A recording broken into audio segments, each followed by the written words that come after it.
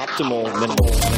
At this altitude, I can run flat out for a half mile before my hands start shaking. Can I ask you a personal question? Now would seem an appropriate time. What if I did the opposite? I'm a cybernetic organism, living tissue over metal endoskeleton.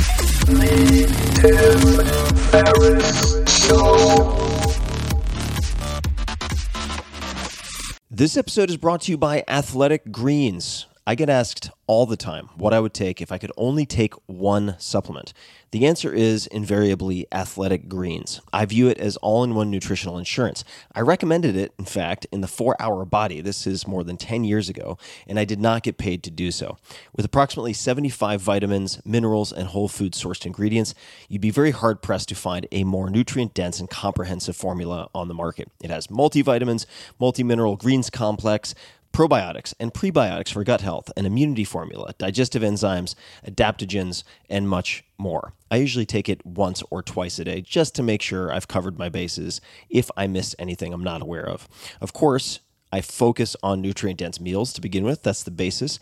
But Athletic Greens makes it easy to get a lot of nutrition when whole foods aren't readily available. From travel packets, I always have them in my bag when I'm zipping around. Right now, Athletic Greens is giving my audience a special offer on top of their all-in-one formula, which is a free vitamin D supplement and 5 free travel packs with your first subscription purchase. Many of us are deficient in vitamin D. I've found that true for myself, which is usually produced in our bodies from sun exposure. So, adding a vitamin D supplement to your daily routine is a great option for additional immune support. Support your immunity, gut health, and energy by visiting athleticgreens.com/TFS. You'll receive up to a year's supply of vitamin D and 5 free travel packs with your subscription. Again, that's athleticgreens.com/TFS, as in Tim Ferriss Show.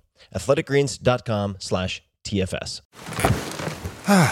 The comfort of your favorite seat is now your comfy car selling command center, thanks to Carvana. It doesn't get any better than this. Your favorite seat's the best spot in the house. Make it even better by entering your license plate or VIN and getting a real offer in minutes. There really is no place like home. And speaking of home, Carvana will pick up your car from yours after you finalize your offer. Visit Carvana.com or download the app and sell your car from your comfy place. Hello, you sexy minxes. This is Tim Ferriss, and welcome to another episode of The Tim Ferriss Show, where my job is to attempt to deconstruct world-class performers. I interview the best of the best, whether they be chess prodigies, hedge fund managers, billionaire startup investors, actors, politicians, special ops operatives, and generals, and everything in between. What I try to do is tease out the routines, the habits, the first 60 minutes of their day, favorite books, all the tools and tricks that you can apply to your own life to emulate and hopefully replicate a lot of their success. And this episode is by popular demand. Many of you have asked for more scientists, especially more unorthodox scientists. And you've enjoyed past episodes with Dr. Peter Attia, Dr. Rhonda Patrick, among others. Those were very, very popular.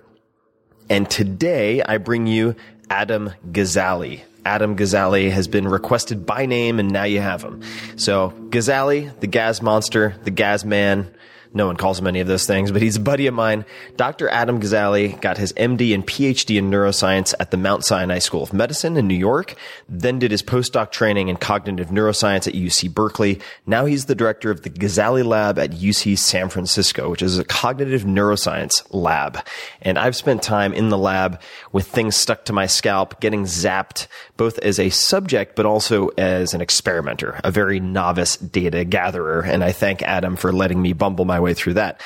Adam has a very unique research approach. In his lab, they use a powerful combination of tools that are very often used in isolation, but in his lab, they're combined. So that includes fMRI, EEG, and transcranial magnetic and electrical stimulation. Now, the last category, this stimulation, has become a hot subject because you have people playing, say, first-person shooter games where they're taking a 9-volt battery equivalent in charge and applying it to their scalps to improve accuracy. It's trippy stuff. And to start with, his research using these tools and others has expanded our understanding of the alterations in the brain that lead to age-related cognitive decline. But that's not enough. obviously, for me. Most important or most interesting to me, his recent work goes far beyond description. He and his lab are exploring neuroplasticity and how we can optimize our cognitive abilities, even if we're healthy, via engagement with custom-designed video games. And of course, then that leads to the question, what happens when you combine these games with neurofeedback, electrical stimulation, or even performance-enhancing drugs? What about using all of them at once? Well, that's just one of the things that we cover in this conversation, which is very wide-ranging, and it gets dense in a few areas. Bear with it. Listen, you will pick up a lot, but we also talk about how he came to be as good at what he does as he has. That was a hell of a sentence. And his routines, all of the things that he does to bolster a world-class operation and world-class performance. So without further ado, please enjoy Adam Gazzaley. Adam, sir, welcome to the show. Thank you very much. So I am stoked to be in this beautiful office. I've been in the cave all day. You have more sunlight in your office and lab. We're here at UCSF, and the name of the lab is? Gazzaley Lab. Of course. Very well named. And I've had my brain shocked here. I have, I suppose, participated in shocking other brains, to use a scientific term. And you have parallettes under your desk.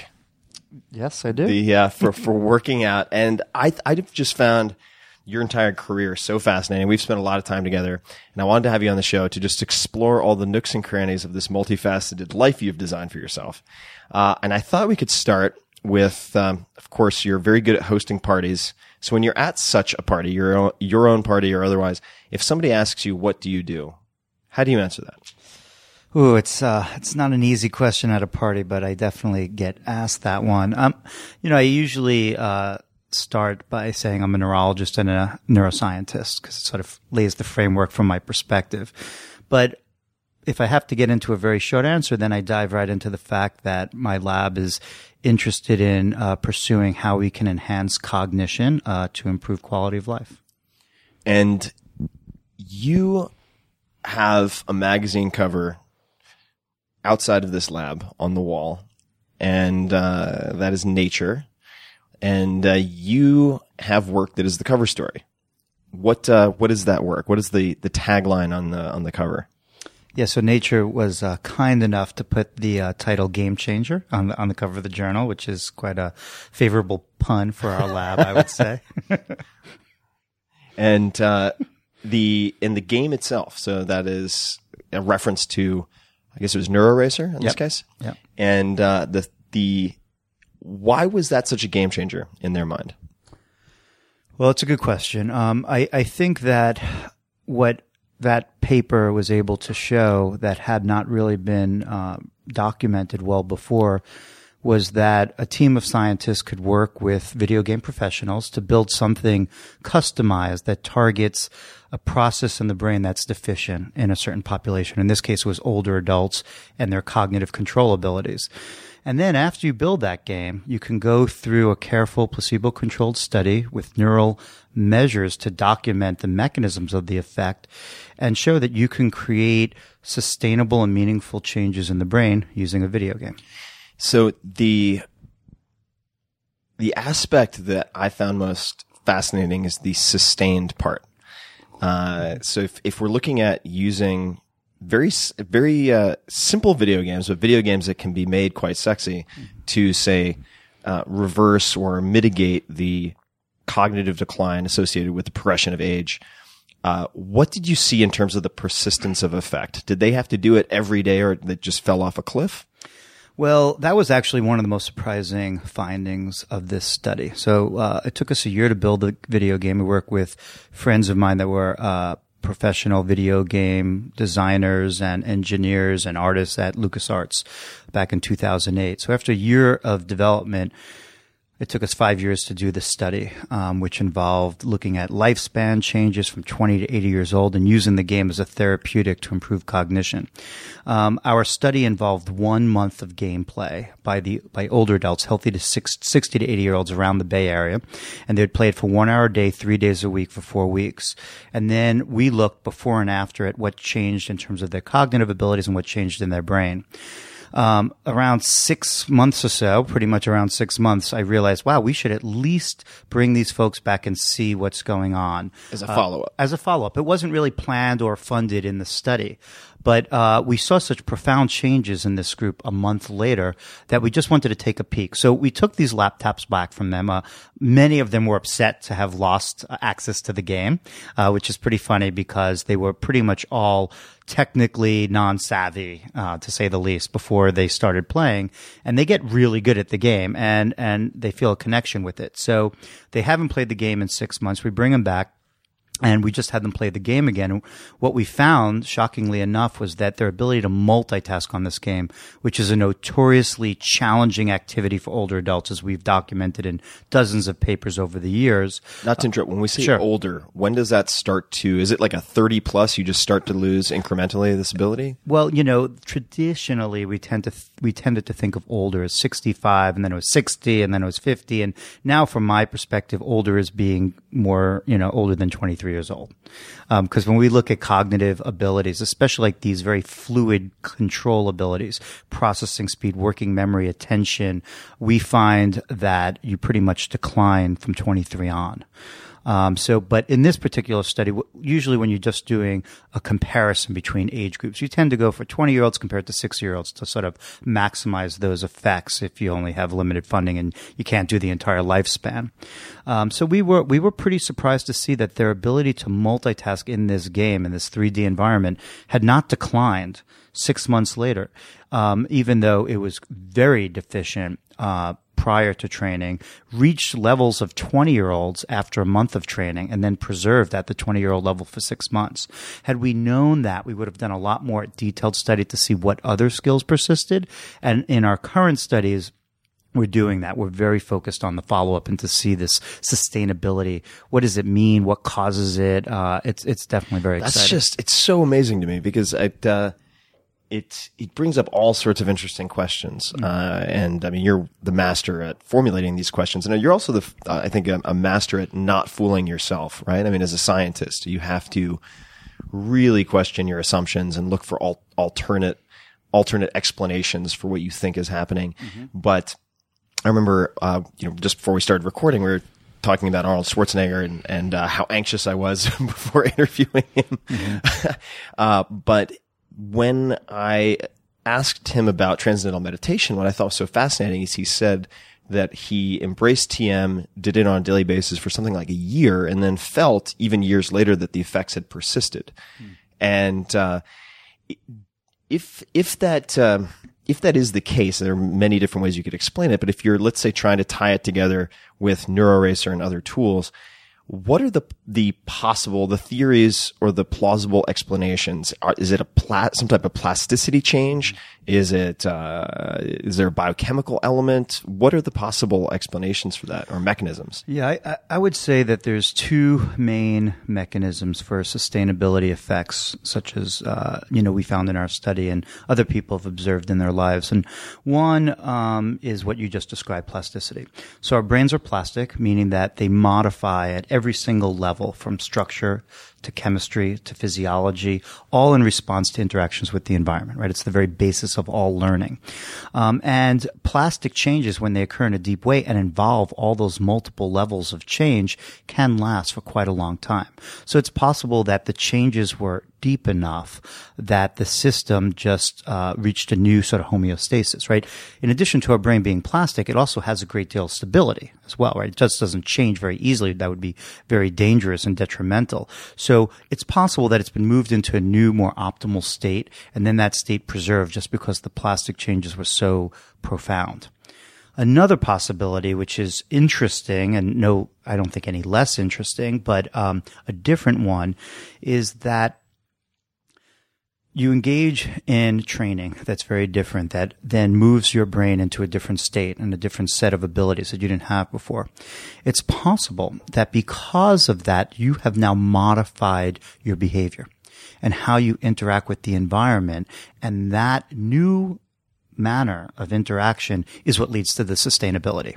So what would be an example of that? Here's a sort of lowball example, right? Not so complicated, but let's say you go to the gym for for a couple months and you get some benefit, right? Now, no one really thinks that if you stop working out for a year, that benefit will maintain, right? We got pretty good idea that you do need to keep sustained physical activity to see a benefit. But so you stop going to the gym because you moved and the gym's no longer accessible for whatever reason. You let your membership run out. But then because you're feeling more empowered by being in shape, you start taking the stairs and not the elevator. And so there is an example, sort of obvious one, of a change that you made in your life, a behavioral change in response to the training, right? It was caused by the training.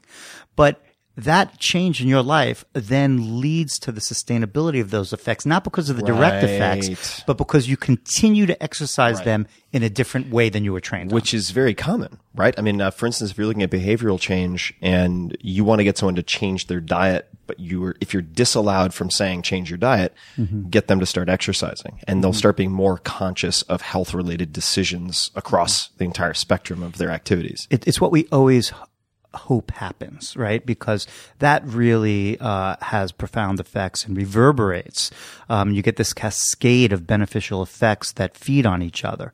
So it was caused by the training program, but the sustainability of it is caused by the behavioral influences that training program have that then allows you to maintain. And the Nature magazine, I suppose it would be better called a journal, or Yeah, it's a journal. Yeah, with a very nice glossy cover on it. Well, yeah, there's like two top science journals, general science journals in the world, Nature and Science, and Nature being one of them, and not publishing a ton of paper on video games. So Nature, as I understand it, and please correct me if I'm wrong, having the cover of Nature is kind of like in the business world, walking into the airport on the way to your gate, and your face is on the cover of every business magazine. Because there are dozens and dozens of business magazines, but like you said, there are kind of two big players in this space. How did that feel when it was 100% and you were no longer worried about bad juju and jinxing yourself, when that day came when you knew it was 100% you were going to have the cover of that magazine? I mean, it was definitely ecstasy. Where were you? When did it really, when you were like, okay, now it's 100%? Yeah, I was, not in a very glamorous location, sitting in front of my computer checking email, of course, is the way I found out. It's not like someone drops in on a parachute with gives you a golden ticket. Exactly. It's not quite dramatic. But, it was incredible because you spend your whole life. I did an MD and a PhD, and I was in school for 18 years after high school, and just a long pathway, and then build a research program, create a lab, do a very risky study that most people thought was crazy, building a video game to rewire brains of older adults, and go through all those stages, and then just the act of getting published is just incredibly grueling. And then obviously go all the way to being accepted into Nature, and then the cover. It's just a very drawn out, painful process. So when it ends, like you said, in one moment where it's there, it's absolutely thrilling. And the risk that you mentioned, I think is an interesting topic to explore with you, because you've crafted a very, from my perspective as an outsider, but also from the perspective of PhDs who have worked with you, Daria, for instance, a very unorthodox setup here for yourself. What gave you the confidence to build the game and tackle that, despite the perception by many people that it was a very risky thing to do? Like, what was the internal self-talk? What allowed you to do it? I mean, mostly it made sense to me. To me, it was a logical approach. We've been building up confidence in the video game genre in general as being able to transform or to have an influence on behavior. Our research had pointed to it in many directions that this was possible. And to me, it just seemed that it was time that we challenged the system, not step in the footsteps of everyone that went before us. Much of the field looks at molecular approaches, pharmaceuticals, and I was incredibly excited, as everyone is, about all the innovation in the tech world, and to be able to bridge that with neuroscience for health outcomes just seemed incredibly exciting. And I've never really been too afraid of doing things like that, of stepping out when it seems risky.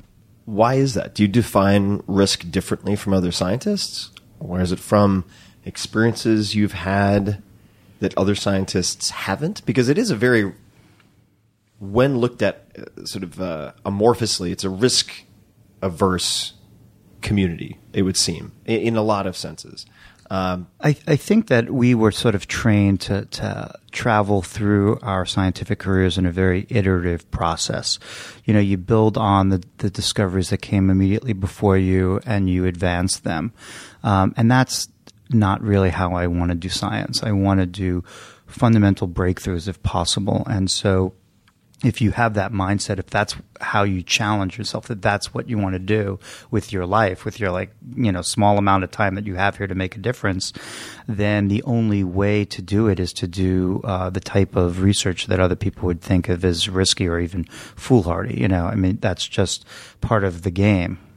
Which historical figure in science or elsewhere do you most admire? Well, I could tell you who I was most inspired by. When I was a kid, I didn't grow up with science or medicine in my life. I grew up in Queens. My parents didn't go to college. No one in my family did. And they were very academic, supportive of me as a kid, but I just didn't have that influence. And I was watching Carl Sagan's Cosmos series. And, and I know it's a pretty common one because I've heard other people, but it was a really powerful, just friendly way of being introduced to complexities and wonders that was gripping to me as a kid. And I watched it with my dad. It was a great bonding for us. And, the way he delivered it was just captivating. And it was really what sort of sealed the deal for me that I wanted to be a scientist. When you decided you wanted to be a scientist, was it just a scientist, or was there an area that you thought you wanted to explore? Well, I decided somehow that I wanted to be a scientist at age 7 before I actually knew what that meant. But I think I was largely very stubborn. And so if someone asked me, what do you want to be when you grow up? I'd say a scientist. And I kept saying that my entire life. And maybe that's why I'm a scientist now.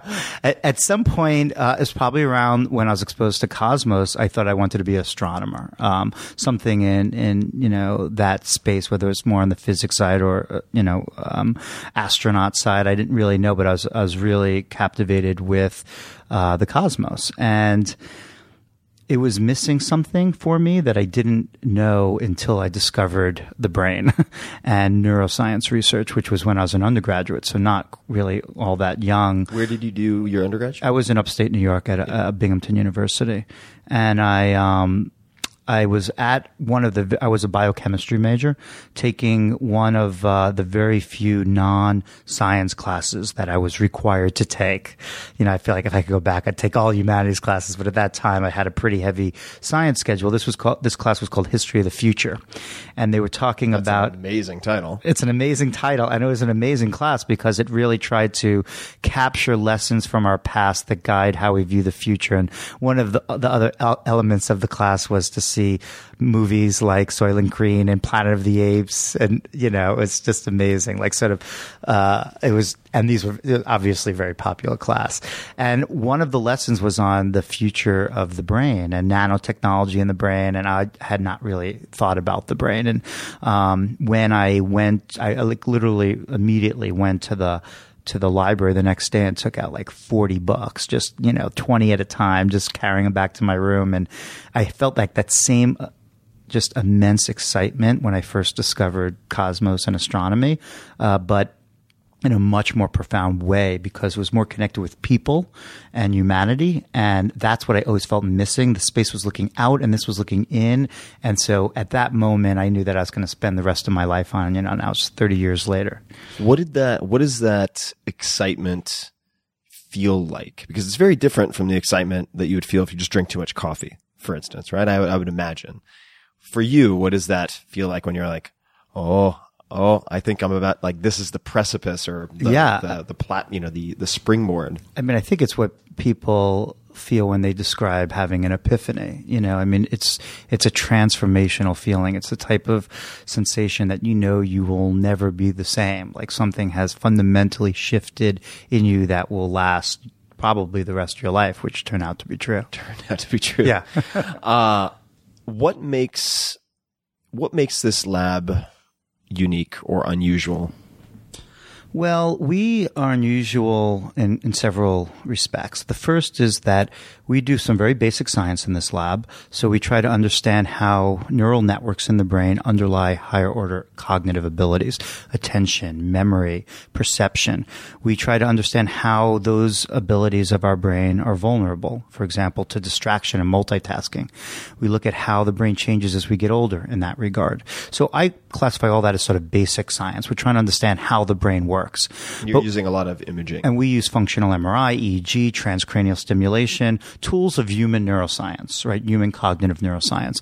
In that sense, we're similar to many cognitive neuroscience labs. But we do something different, and now it occupies more than half of our lab's efforts. And that's, we also have a research program to say, how can we use our expertise, our methodology, our perspectives to not just understand the brain, but to try to develop novel approaches to enhancing it and then validating that our approaches are actually effective. So to be able to sweep across the breadth of discovery to invention to validation, and then even filing patents and moving concepts out of the lab into industry to really connect at that sort of scope, I don't really know any other labs that do that. So I think that's a really unique aspect. I think it's very ballsy too, in so much as, and again, this is just from someone who's spent a lot of time around scientists, but who has never practiced as a real serious academic in any way in the hard sciences, is that you're not only describing these basic scientific phenomena and answering these science questions, but you're also bleeding into the prescriptive, right? Where you're looking at recipes and technologies that can be used to improve function, potentially even in so-called like normal healthy adults, right? That's, I think, one of the many reasons we get along so well. But, what are some of the concepts or the insights that have made the jump out of this lab into the private sector? Yeah. So it was, just to reflect on that a moment, sort of when that happened, it was around 2008. So I've been doing this for a long time already. I already had my own lab, already made some really important discoveries on the brain and the aging brain and distraction and multitasking. That's what I was largely known for in my research. And then I basically became a little dissatisfied at just reporting the bad news, that our brains were fragile in ways that we didn't fully understand, that it all got worse as we got older. I mean, that's like a great intellectually fascinating story for a bunch of scientists. For the general public, it's sort of a crappy story. It's not the happy ending we're hoping. No, I joke around, the first time I gave a big talk to an audience of older adults about our discoveries on the aging brain, and I closed the talk, I feel, I was staring at all these faces, and they had the look on their face like, wow, I'm watching a movie, everyone died, and the credits rolled. And they're like, that sucks. And I was like, this is not how I want to end the movie. We could have gone on for another 40 years, as most labs do, and try to understand all of the details and complexity of why these things happen, why our ability to focus and our attention declines with age. And we're going to continue to do a lot of that. But to be able to actually create things that can help these people, that's what is something I always wanted to do. And I wouldn't say I lost track of it. It just took a long time for us to get to that point that we could do it in a responsible way. So over the years since we've had that transition, and it really started with NeuroRacer, now has become much more extensive and expansive in our approach. The things that have left the lab are really largely built around our design principles on how we construct games from scratch, working with professionals, because I give a lot of respect to video game professionals and artists and designers, but we work very closely with them and create the algorithms and how multiple algorithms interact with each other to challenge the brain in an adaptive and high feedback way that actually leads to change. And so that's what most of my patents surround, that concept that you can build that methodology to advance how our brain functions. And the algorithms, this is where I massacre concepts that are sacred to a lot of people. But so is it safe to think of the algorithm as, in this case, I guess probably sort of an adaptive algorithm, which is a series of kind of if-then statements that are formulated in a proprietary way and ordered in a proprietary sequence? Yeah, that's appropriate. I mean, we tend to think of them rather than if-then as a full closed loop.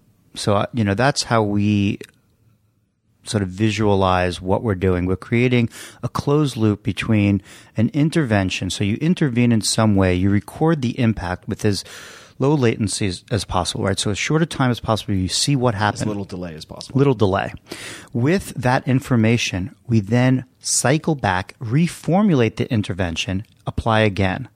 And if you do that with as little delay as possible, you create this very powerful closed loop feedback system. Got it. And that is the most powerful way to change anything, whether it's a physical system with, a diamond drill and, you're trying to, pummel into the earth, or you're trying to change a biological system like the brain. Our current approach to therapeutics and improving the brain, largely in the pharmaceutical world using molecules, is a very open loop system. Very long time delays between the intervention, knowing what's happening. Even the ability to know what happened is usually not quantitative at all. And then a very poor feedback system that leads to updating it, right? I mean, just imagine you go to the doctor, you have an attention problem or depression. You take a medicine, you go home, you subjectively record the effects and side effects. You go back a month later, you recount them, and then, we're going to go up on the dose a little bit. Yeah. And, that is just not a way to change something, especially something as complex as the human brain. Playing darts with a blindfold on. Yeah, and that's like the basis of like our entire mental health care system. For a month. And some people respond well, and maybe they got lucky, and other people are just struggling. And this is, a broad, big global problem. We don't have effective means of improving how the brain functions across people that are suffering, that have disorders, and people that are healthy and just trying to improve their brains. When you think of the word successful, who's the first person, or who are the first people who come to mind?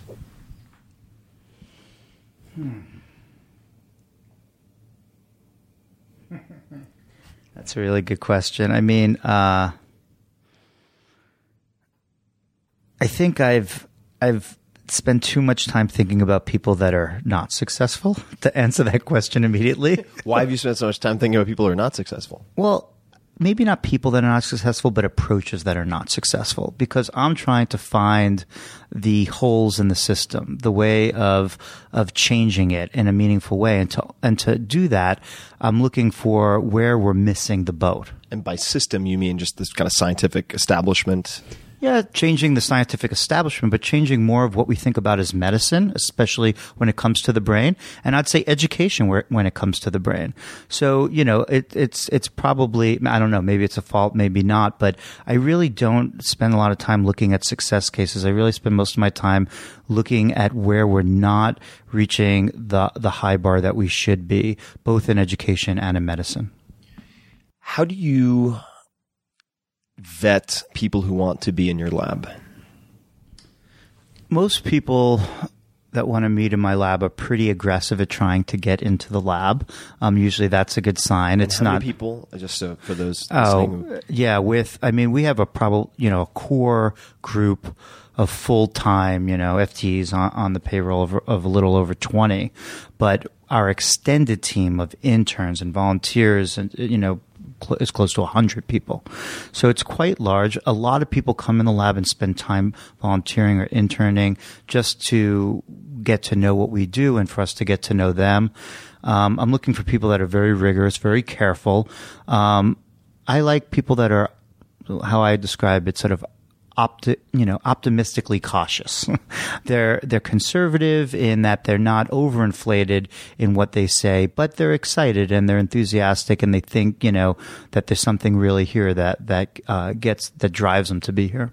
How do you establish that? So the rigorous side. I mean, is it just all on their resume, their CV, or are there sort of behaviors you look for, questions you ask in interviews?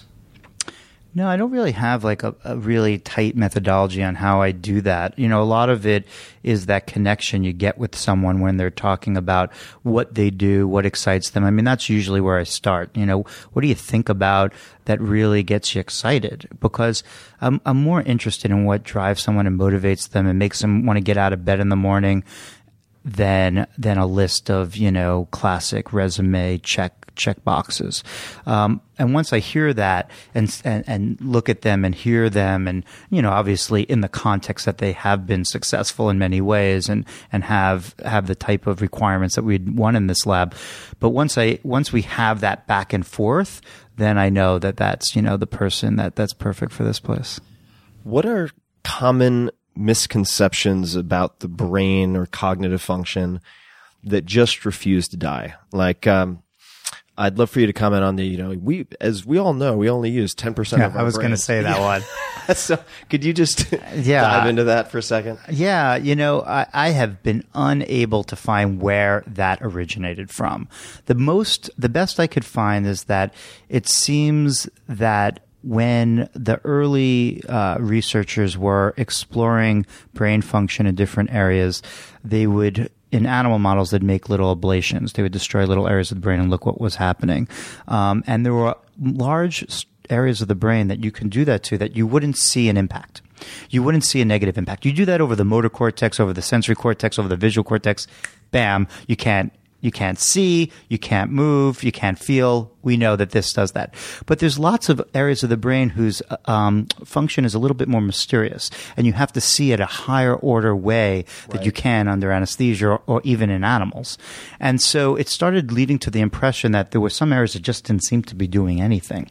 We now appreciate that that's not true at all. The most complex structure in the entire universe doesn't have just like a vacant parking lot, waiting for someone to drive in and start building. It's all used all the time, and in complex ways that we didn't always understand. I mean, for a long time, we tended to think about brain areas as sort of like islands of blobs of function. We now know that real higher order brain processing and function comes more from network interaction, how brain areas are communicating with each other.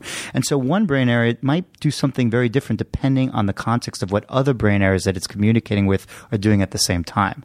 So it's a very complex, we call multivariate system that's dynamic and constantly changing over time. And I think this complexity that we've only really recently begun to understand to any degree led to sort of very sort of naive views of the brain that we didn't use at all. What are some, and the idea that there are very specific, discrete areas of the brain that are kind of like separate people on an assembly line who only do one thing is still very persistent. Right? I mean, it's very I'd say it's another sort of myth of the brain. What are some red flags that people can keep in mind to avoid the charlatans who claim to be scientists of the brain? Because there are a lot of people running around kind of jumping up and waving their arms and so on. It's a frustrating thing for scientists and neuroscientists. And to speak specifically what I mean by that, the brain and science in general could be a very powerful marketing tool. It's have millennia of successes and technology, which is right in our face all the time, really grew out of scientific exploration. And so we're constantly reminded at what a powerful tool science is. But the challenge and the way you can think of challenging someone that you think might not be using science in a legitimate way is that science is not really about what we have done. Science is a methodology. Science is an approach. And so basing something on science doesn't really make that much sense to me. I mean, almost everything is based in some way on science. If it's not based on science at all, we shouldn't almost even be talking about it, or it really falls into another realm. Because you're talking about rational inquiry and a sort of structured way of thinking about evidence or lack thereof. Yeah, and we have this really, really massive framework that we've built to understand the world that gives us so much leeway into how we consider things that basing something on science is super low bar. It doesn't mean that much. Like in the next hour, we could sit here with a glass of wine and put 1,000 things based on science on the board. Right. What's what's more important and what's sort of being used in an imprecise way is the concept of being validated by science. And what that means and how hard that is to do and the details and the complexity of getting there in a rigorous way that's peer-reviewed and defensible and reproducible, that's a different story. And so the basing on science is not so exciting to me. The being validated by scientific methodology, that's what we're all trying for. And I think that people should keep that in mind when they're reading something about science. What is it really just being used as a marketing, weapon or tool, or is there really a careful description of the research approach that went into it, and of course those limitations that exist that are inevitable? Everything has those, and I think that's a huge one for me. Is if someone is painting their data or their approach to be the best, the perfect, and they're not very upfront about the limitations or the potential flaws in the data, that to me just reeks of pseudoscientists. Yeah, it's impossible to do something that doesn't have a long list of limitations. I could easily go through them of my work, and I do all the time. Some of the complexities are driven by the media.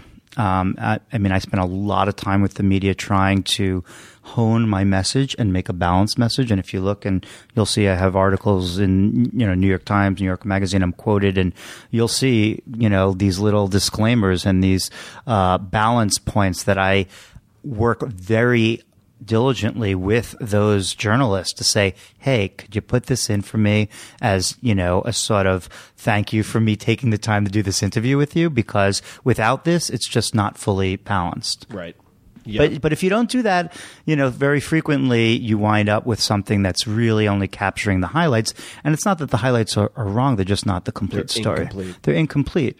For example, in our research and even our Nature paper, we're massively excited by the elements we found, but it is a step one. In my mind, it is a proof of concept. It's the reason we get excited that we have a signal there that something's going on that leads to larger studies to reproduce it and to show even more aspects of its sustainability. And also, we never even looked at how those changes in the brain and cognition translate into people's lives. We would have needed much larger numbers, and it's very hard to even tell that in any study because we don't have great quantitative markers of how someone's life is being impacted by something that we're doing. So those are just obvious limitations to me that I like to also express in addition to the things that we're excited about. Is it possible that, or what is the likelihood, do you think, that some video games that are already out there,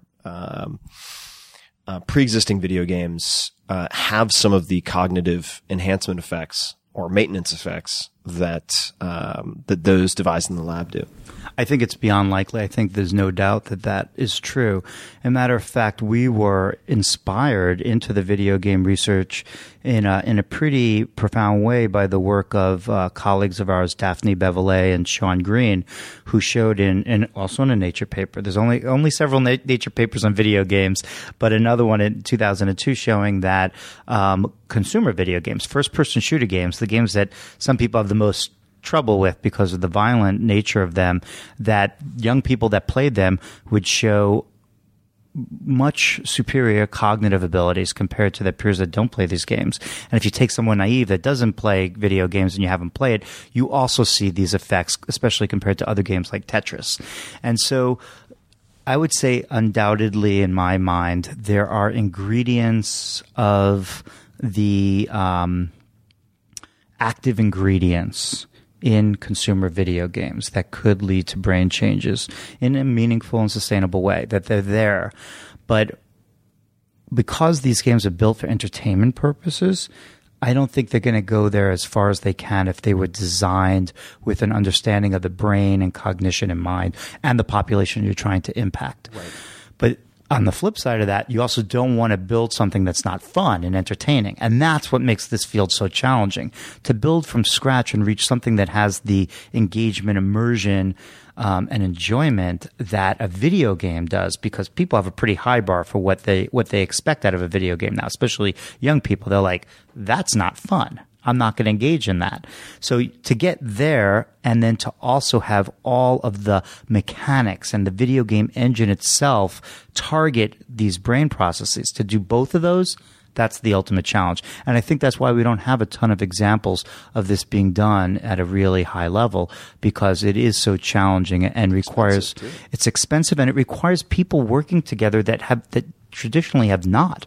Right. And so it requires an openness and a communication between professionals, both of whom feel that and are experts, video game professionals and artists and engineers and designers talking with scientists, both very strong-willed people, high-level performers, both feel that they know how to do their job. And you're like, no, you're actually not doing your job. You're doing a new job that never existed. You're creating something together that's a hybrid. That's the challenge. One of my, the mention of first-person shooters reminds me of one of my more embarrassing outings in any activity ever was, I think it was my first game ever, and I could get this wrong. Pretty sure it was Halo. It was my first game ever, and I sat down to play this guy who I literally felt like I couldn't be on screen for more than a second without dying. Mm-hmm. Ended up being this guy named Fatality with eyes as the ones, who I think is a world champion. I think if your name is Fatality, you don't want to play video games against him. But the hand-eye coordination and just his ability almost like presciently to know exactly where I would be in this sort of three-dimensional artificial space, this virtual space, was mind-blowing. I mean, I could not believe how fast this guy was. I'm going to switch gears for a second, because I want to talk about some of the other aspects of your life as well. But what books, they don't have to be science related, what book have you gifted most often to other people? I'm a big fan of science fiction books. Most of my reading is on the future. I'm really mostly satisfied when I'm reading books that's describing future possibilities and realities. I read a tremendous amount for my work, and so I read articles all the time. And when I'm not reading that, I find it most gratifying to just push my creativity and not read about things that other scientists are doing, but read about potential futures. So, starting with Asimov when I was a kid, Foundation series, life-changing for me as a kid, and still have read it multiple times throughout my life. So that's probably that's probably the biggest share that I've done, is introducing people to Asimov and the Foundation series. And, but I continue, I'm reading right now, books, by, author Peter Hamilton and others that, The Reality Dysfunction is a book that I tell people to read all the time. What was the title? It's called Reality Dysfunction. It's a series called the Night's Dawn Trilogy. Takes place in the distant future. Great technology, great human interactions, and it just stimulates my creativity to read really talented authors that are describing future possibilities. Now I want to drill into that because I love science fiction. I love fantasy too. I'm kind of a fantasy nerd from way too much Dungeons and Dragons. Mm-hmm. I think also from too much Dungeons and Dragons, I tend to get obsessed with world builders. So like Frank Herbert and Dune blew me away. Yep. Stranger in a Strange Land. Read them all. Heinlein also. What aspect of reading science fiction, what aspect of the science fiction helps you to push your creativity? I'm also a fan of world, or even, beyond that, like sort of the space opera genre where you just have so many characters and ideas interacting over thousands of pages. Those are my favorite things to read. And, there's a lot of that out there. It's a definite, category within science fiction and fantasy.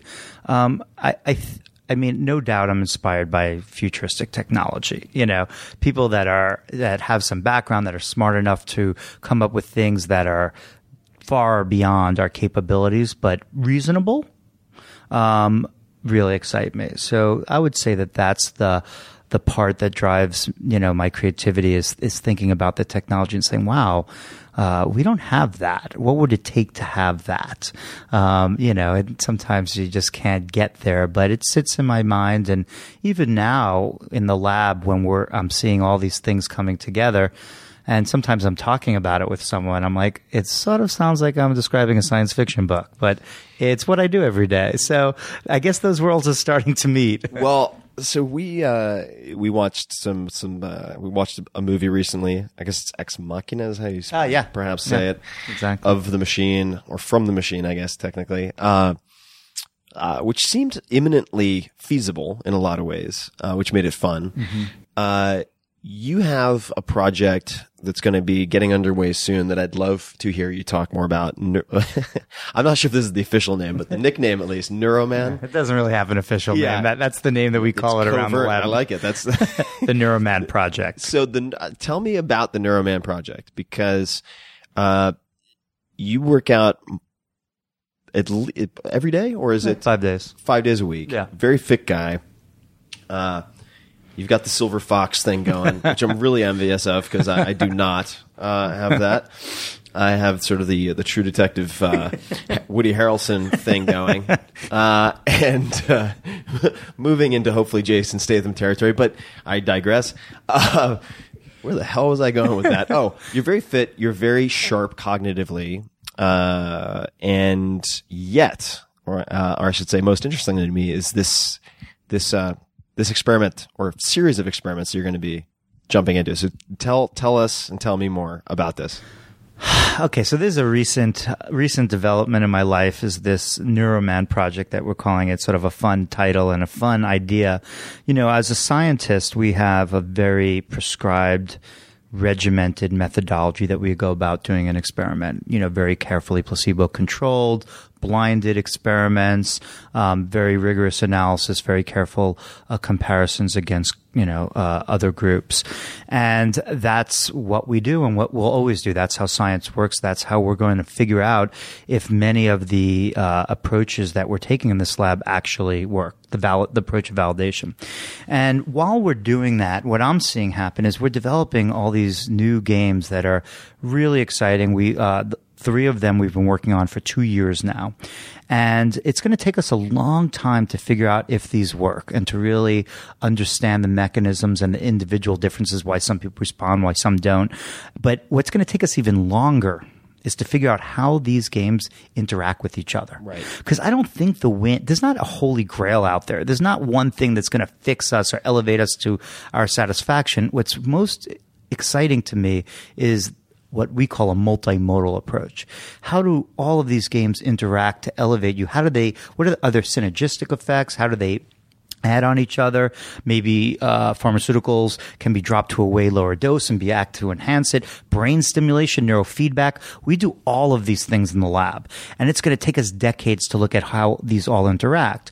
But given that we don't think certainly the video gameplay is likely to be very dangerous, I've decided to do a very unorthodox study on myself, more of a project, to sort of what I say to the lab is put my time where my mouth is and say, I'm going to treat myself like a research participant, even though it's not a formal study. There's no control group.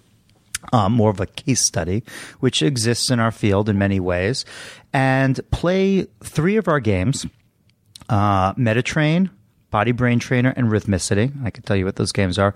Play them all concurrently, which we don't do. We usually study one at a time. We're only studying one at a time, and these are in study right now. Play them all at the same time over the same period of time for 2 months, and see what I can do to my own brain, my own cognition, other aspects of my physiology.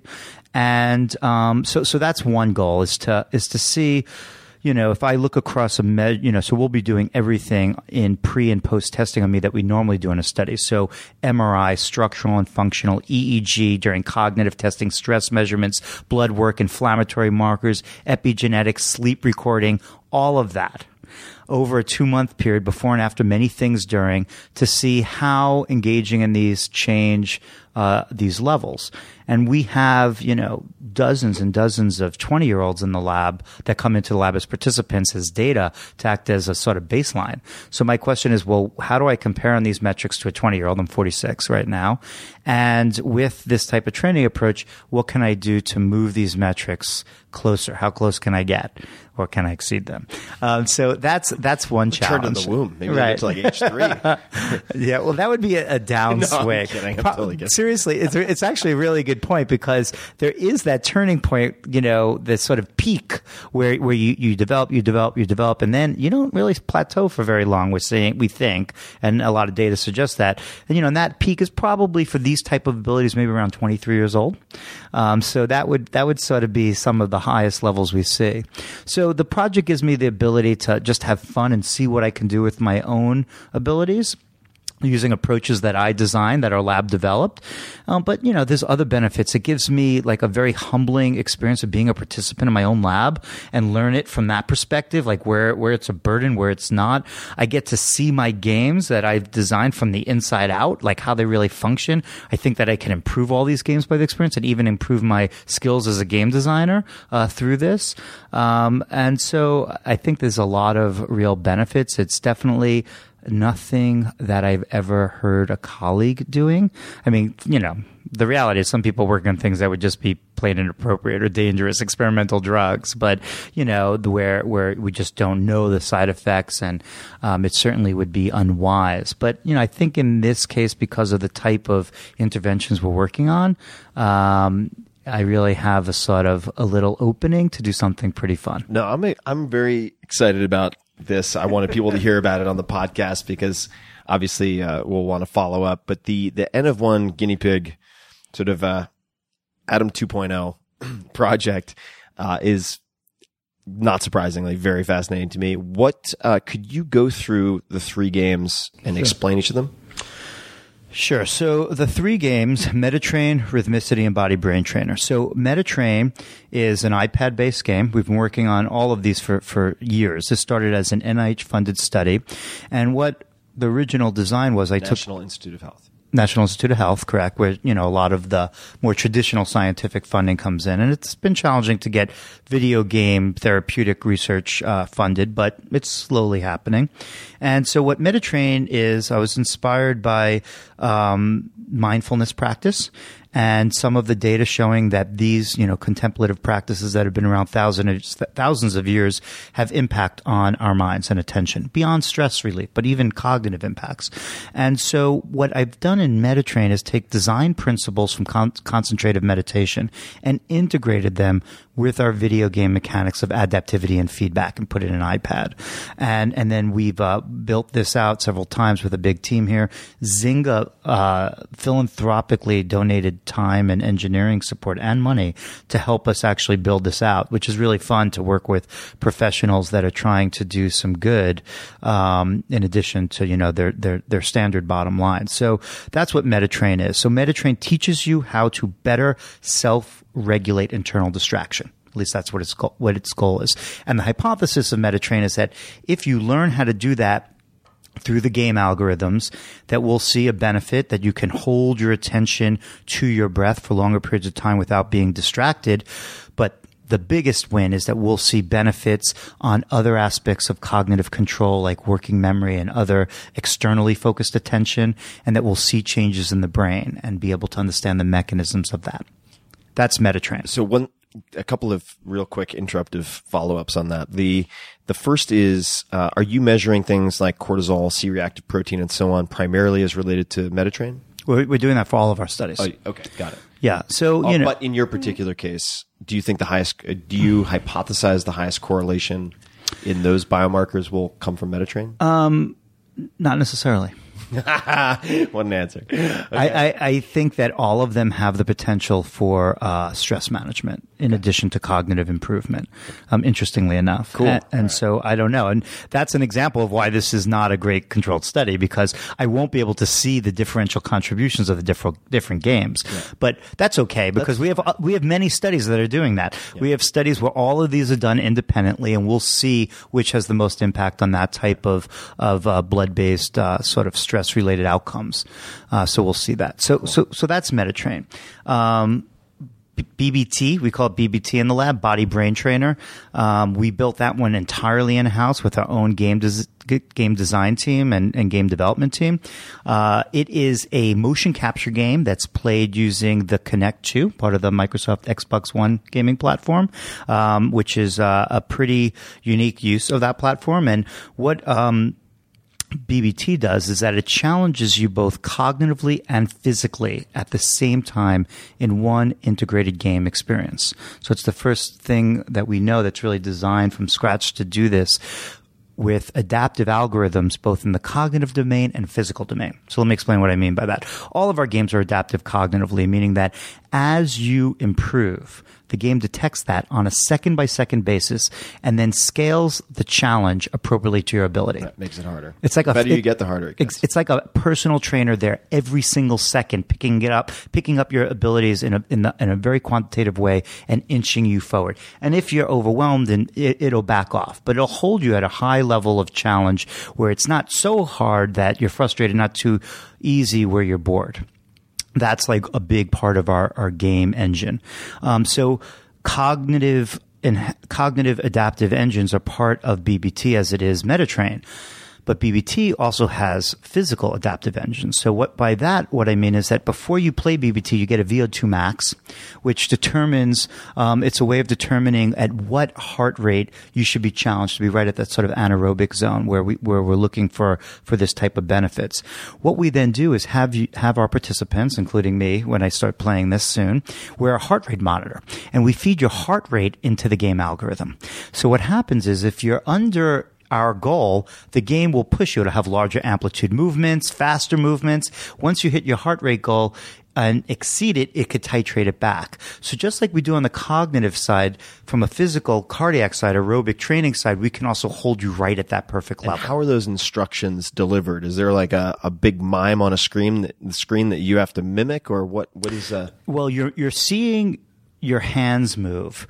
But that's really it. You're basically just being challenged with cognitive demands across a 3D beautiful game environment, pushing your working memory, your selective attention, your ability to switch between tasks. But you're not thinking about this from the cognitive or the physical perspective. You're just seeing these challenges in this sort of Mayan-inspired world that you're trying to return treasures to, and you're just grabbing for objects and making decisions and playing a game. Got it. And that's the goal, is to make it just a fun game that you work through over a 2-month period of time. So Metatrain, in its current formulation, is played 3 days a week for an hour each session for 2 months. So that's what I'll be doing. So that's body brain training. Sorry. Metatrain is played for 30 minutes a day, 5 days a week. Got it. At home. So Metatrain is a home game. BBT we play in the Neuroscape lab, this new lab we have that we created just to be able to do experiments like this. We hope that this also goes home, but the technology is so new. We actually just today, interestingly enough, set a BBT in my loft. So I could potentially play. Actually, I think my girlfriend, Jo, is going to be training on BBT at home. Cool. Very cool. That's still an ongoing discussion, but she's into it. My lab's into it. So we might have Neuro Woman project going alongside. And now she's like, I want to do a Metatrain as well. So we'll see what we do there. End of two. Yeah, end of two. I know, exactly. The neuro couple. So the last game that I'll be training on is called Rhythmicity. Rhythmicity is a game that we've been working on with an indie game designer, Studio B. And the hypothesis here is that if we have a game that, through adaptivity, teaches you to become more rhythmic, which is also a question, can you become more rhythmic? We think you can. We're going to document that you can through gameplay. And then the question is, if you are now more rhythmic, is your brain more rhythmic, right? Rhythm is a fundamental aspect of how our brain works. It's not just an artifact that we've discovered, that you have alpha, theta, gamma at different frequencies, but it's a core property of how our brain functions at a highest level, from attention, perception, memory, all are driven by these rhythms, and not just the rhythms in isolation, coherence and synchrony, phase locking between rhythms.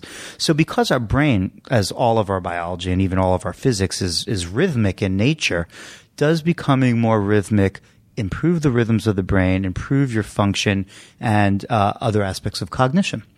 And so that's the hypothesis. So the game is a fun game, similar in some ways maybe to a little bit of the interface in things like Rock Band and Guitar Hero. But instead of just playing different songs and having some level of complexity, adaptivity there, we have a very high level of adaptivity where we're feeding you more complex rhythms at a faster tempo with less time across the audio and the visual domain. So that's the last game, Rhythmicity. What is the protocol? The frequency and duration of sessions? Rhythmicity is probably going to have a similar protocol to Metatrain, although we're still formulating that. That's the least developed. So both Metatrain and BBT are already in study. Rhythmicity is just finishing game development, but will be ready for me in July for my training. It'll probably be 5 days a week, 30 minutes a day. Now, you've spent a good amount of time just coming back to the rhythm with world-class drummers, have you not? Yeah, that's actually how Rhythmicity was inspired, through my relationship and friendship with Mickey Hart, who's the percussionist from the Grateful Dead. We were doing a talk together in New Orleans for the AARP because he had a really profound experience in his life because his grandmother, who had Alzheimer's disease, and he was a caregiver for her, she didn't speak to him for a long time, and then he's playing the drums with her one day, and all of a sudden she just got into the groove and said his name, and he was just blown away, and all of a sudden music and rhythm, from being a tool of entertainment, became something more.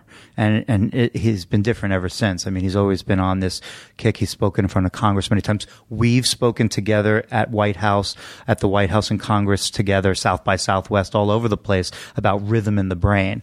And so I was really inspired by his own impressions and his own passion for rhythm as a therapeutic tool, and his own frustrations that no one's really done the study that I described to you.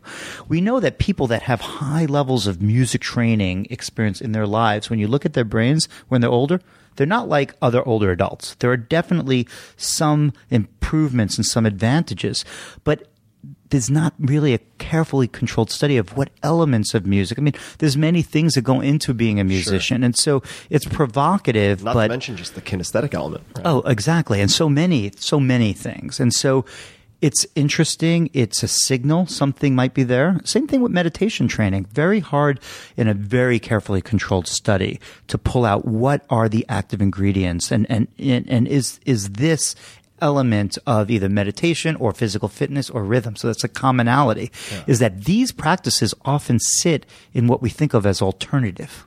And I don't think that is doing them justice, right? Because people they're not being prescribed. They're not really part of what we think of as medicine. Yep. And hopefully through these type of studies that we're doing now, where we take active ingredients of them, drop them in our game engine, and then do placebo-controlled studies, we'll start validating this at the level that professionals I would prescribe that. Yeah, absolutely. And I mean, that opens up a whole Pandora's box, obviously, of insurance reimbursement and so on, so that it becomes more economically feasible and even attractive potentially. For sure. And that's what we hope to see in the future. Yeah. With drumming and music, just two quick side notes.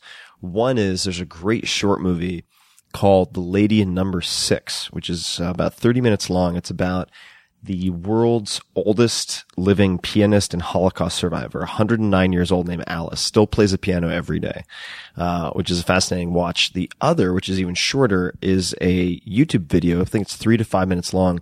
Really blew me away because I have Alzheimer's and Parkinson's on both sides of my family. Mm-hmm. So this is, as you know from conversations, an area of great interest to me, and why I was, for a very short stint, sort of a dilettante neuroscience guy at Princeton for a year or so, and why I've enjoyed spending so much time in this lab, among other reasons. But it's a video, and I think if people just search Alzheimer's patient listening to music from his era, they took this gentleman, must have been I'd guess in his 80s, maybe even 90s, African American gent, pretty much mute, vegetative practically. I've seen this video. Oh my God. And then they take music that he would have heard when he was young and played to him, and he starts having holding an entire conversation. Yeah, it's profound. It's really profound. Yeah, that's so when, Mickey and I first started interacting, I was looking for other examples of that and sharing them with him.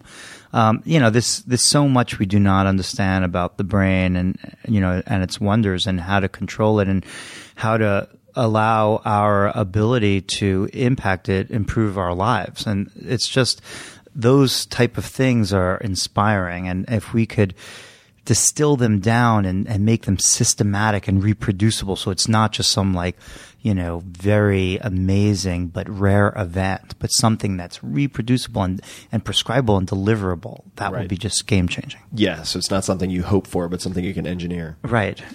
What is the fascination with photography? And obviously those of you listening can't see this. You've got two gorgeous large dual screens cycling through photographs. I know you are an avid photographer. When did that start? And why did it start? Yeah, these are some of my photographs from over the years. I have a couple hanging up here as well. I never did anything artistic in my entire life until I was in my late 20s. And I was at my family's house, and my uncle, who had sort of recently married into my family, is a radiologist and also a very avid photographer, amateur photographer. But even more than that, he was very into collecting cameras and photography equipment. And he gave me a book by a photographer by the name of Galen Rowell, actually Bay Area photographer. How do you spell Rowell? Rowell, Rowell.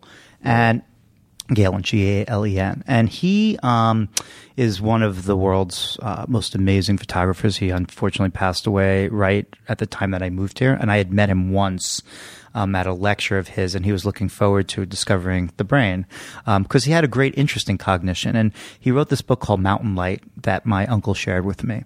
And Mountain Light is an amazing book because one page is a beautiful nature photograph, and the other page is a complete text.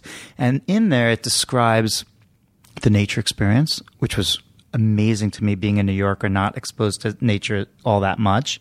The technical elements of photography, which appealed to my geek personality, all the little details and numbers to get it perfect.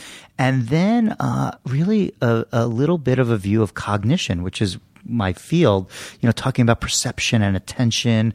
And this was something that Galen really appreciated. And, page after page of beautiful photo and then all those descriptions just captivated me. Probably, what I'd call another epiphany, life epiphany.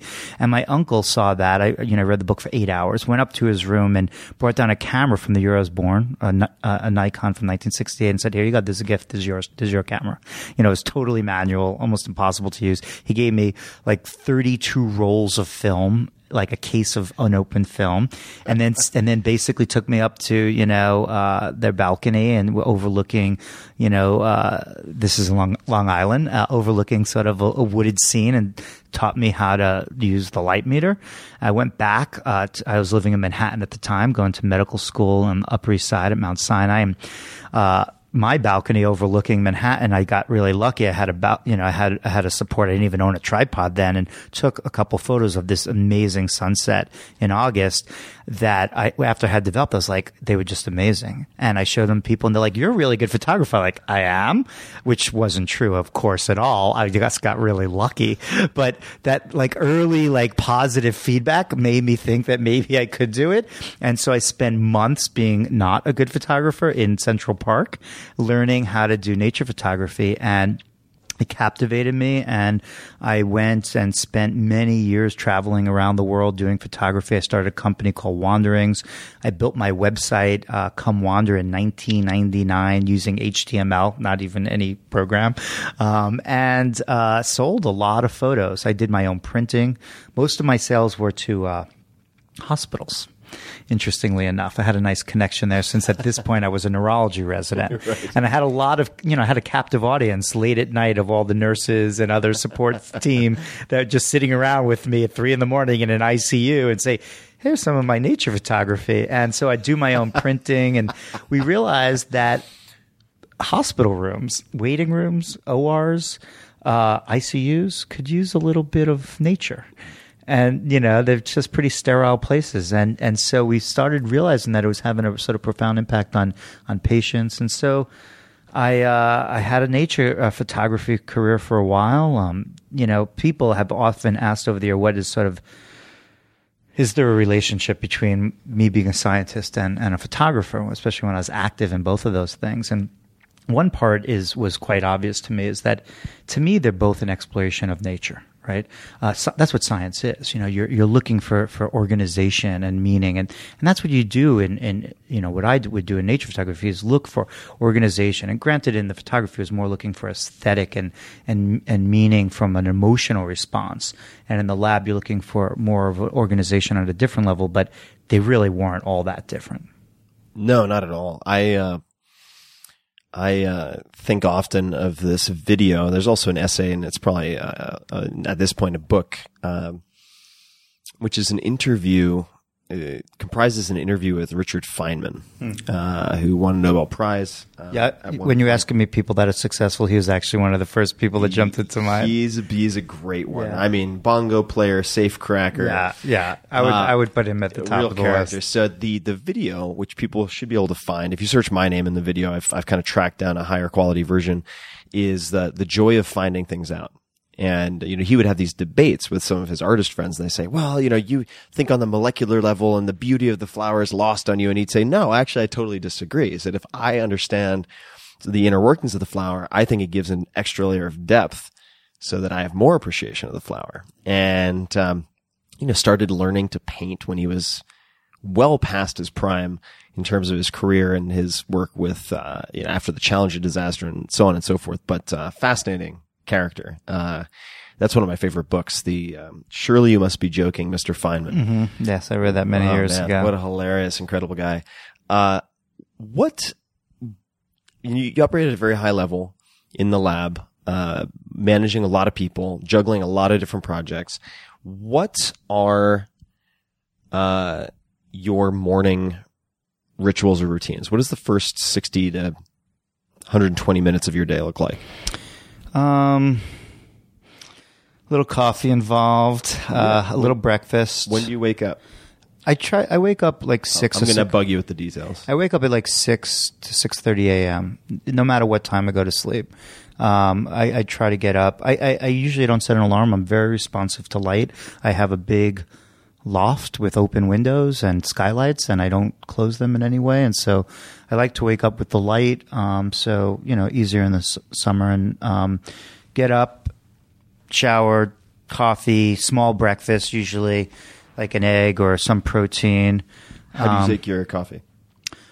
Just a shot of espresso. So pretty straight up. And how do you make your espresso?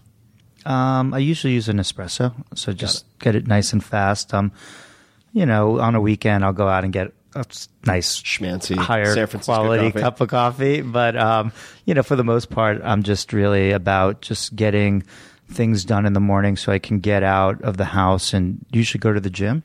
So lately I go to the gym, train in the morning, before I start my work day. What time do you get to the gym? So you wake up at 6:30. Yeah, I'm at the gym, by 7:38.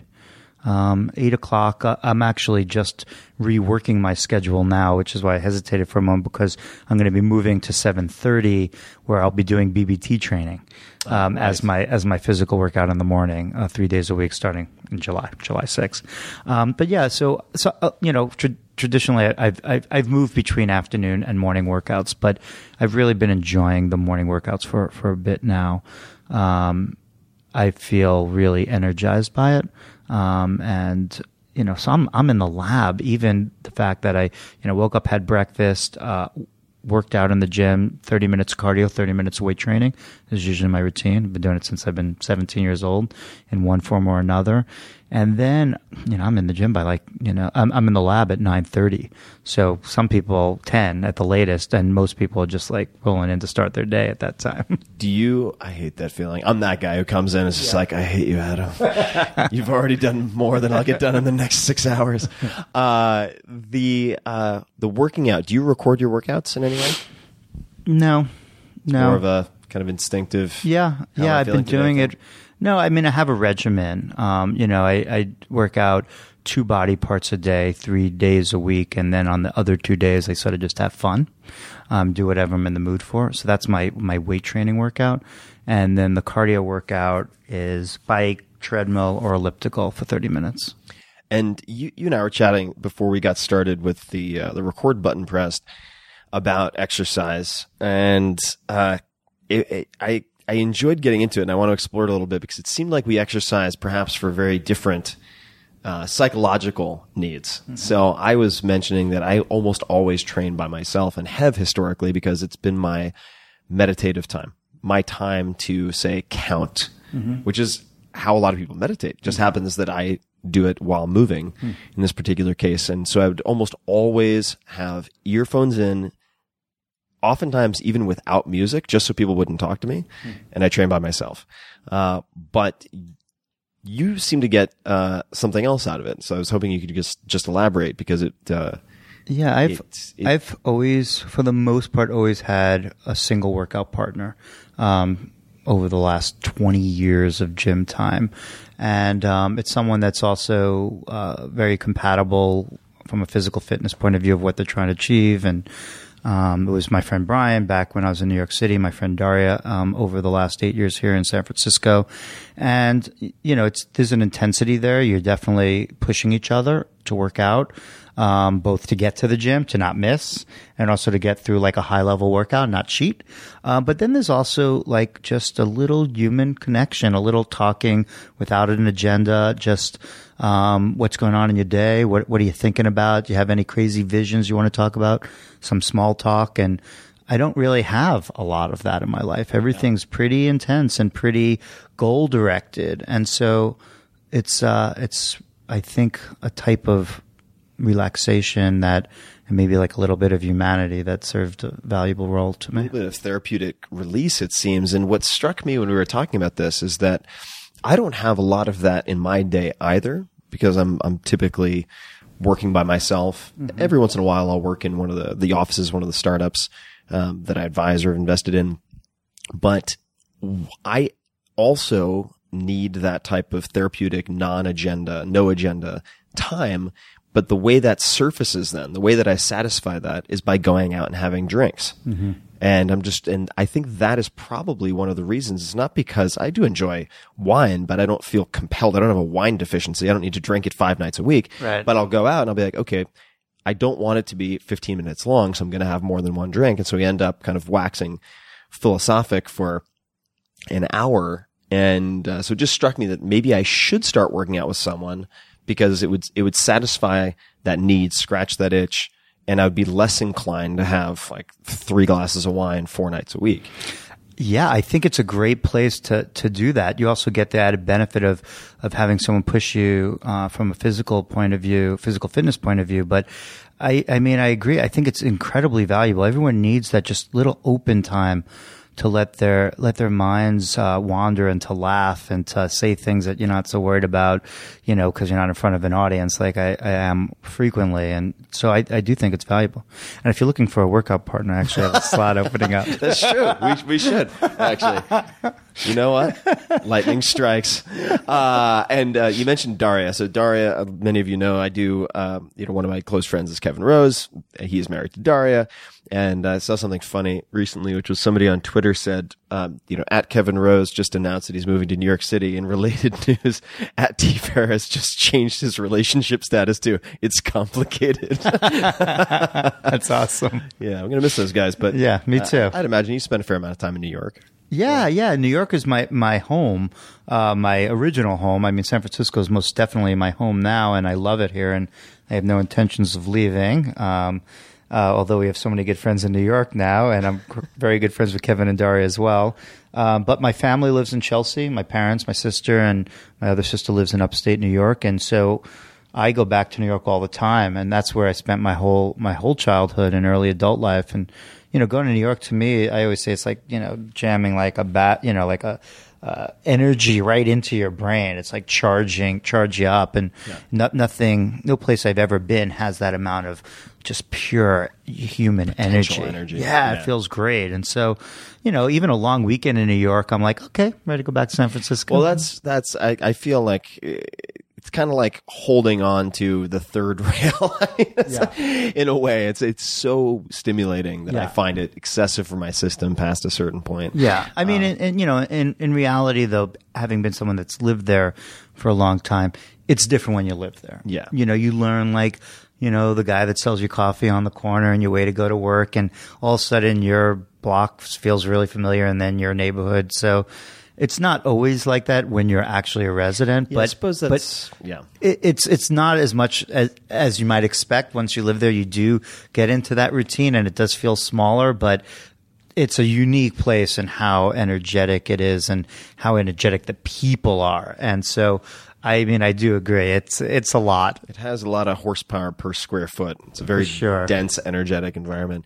Let me ask a couple of rapid fire questions. I always say that, and then I'm very long winded, so I'll try to keep them short. But the answers don't need to be short. They can be, though.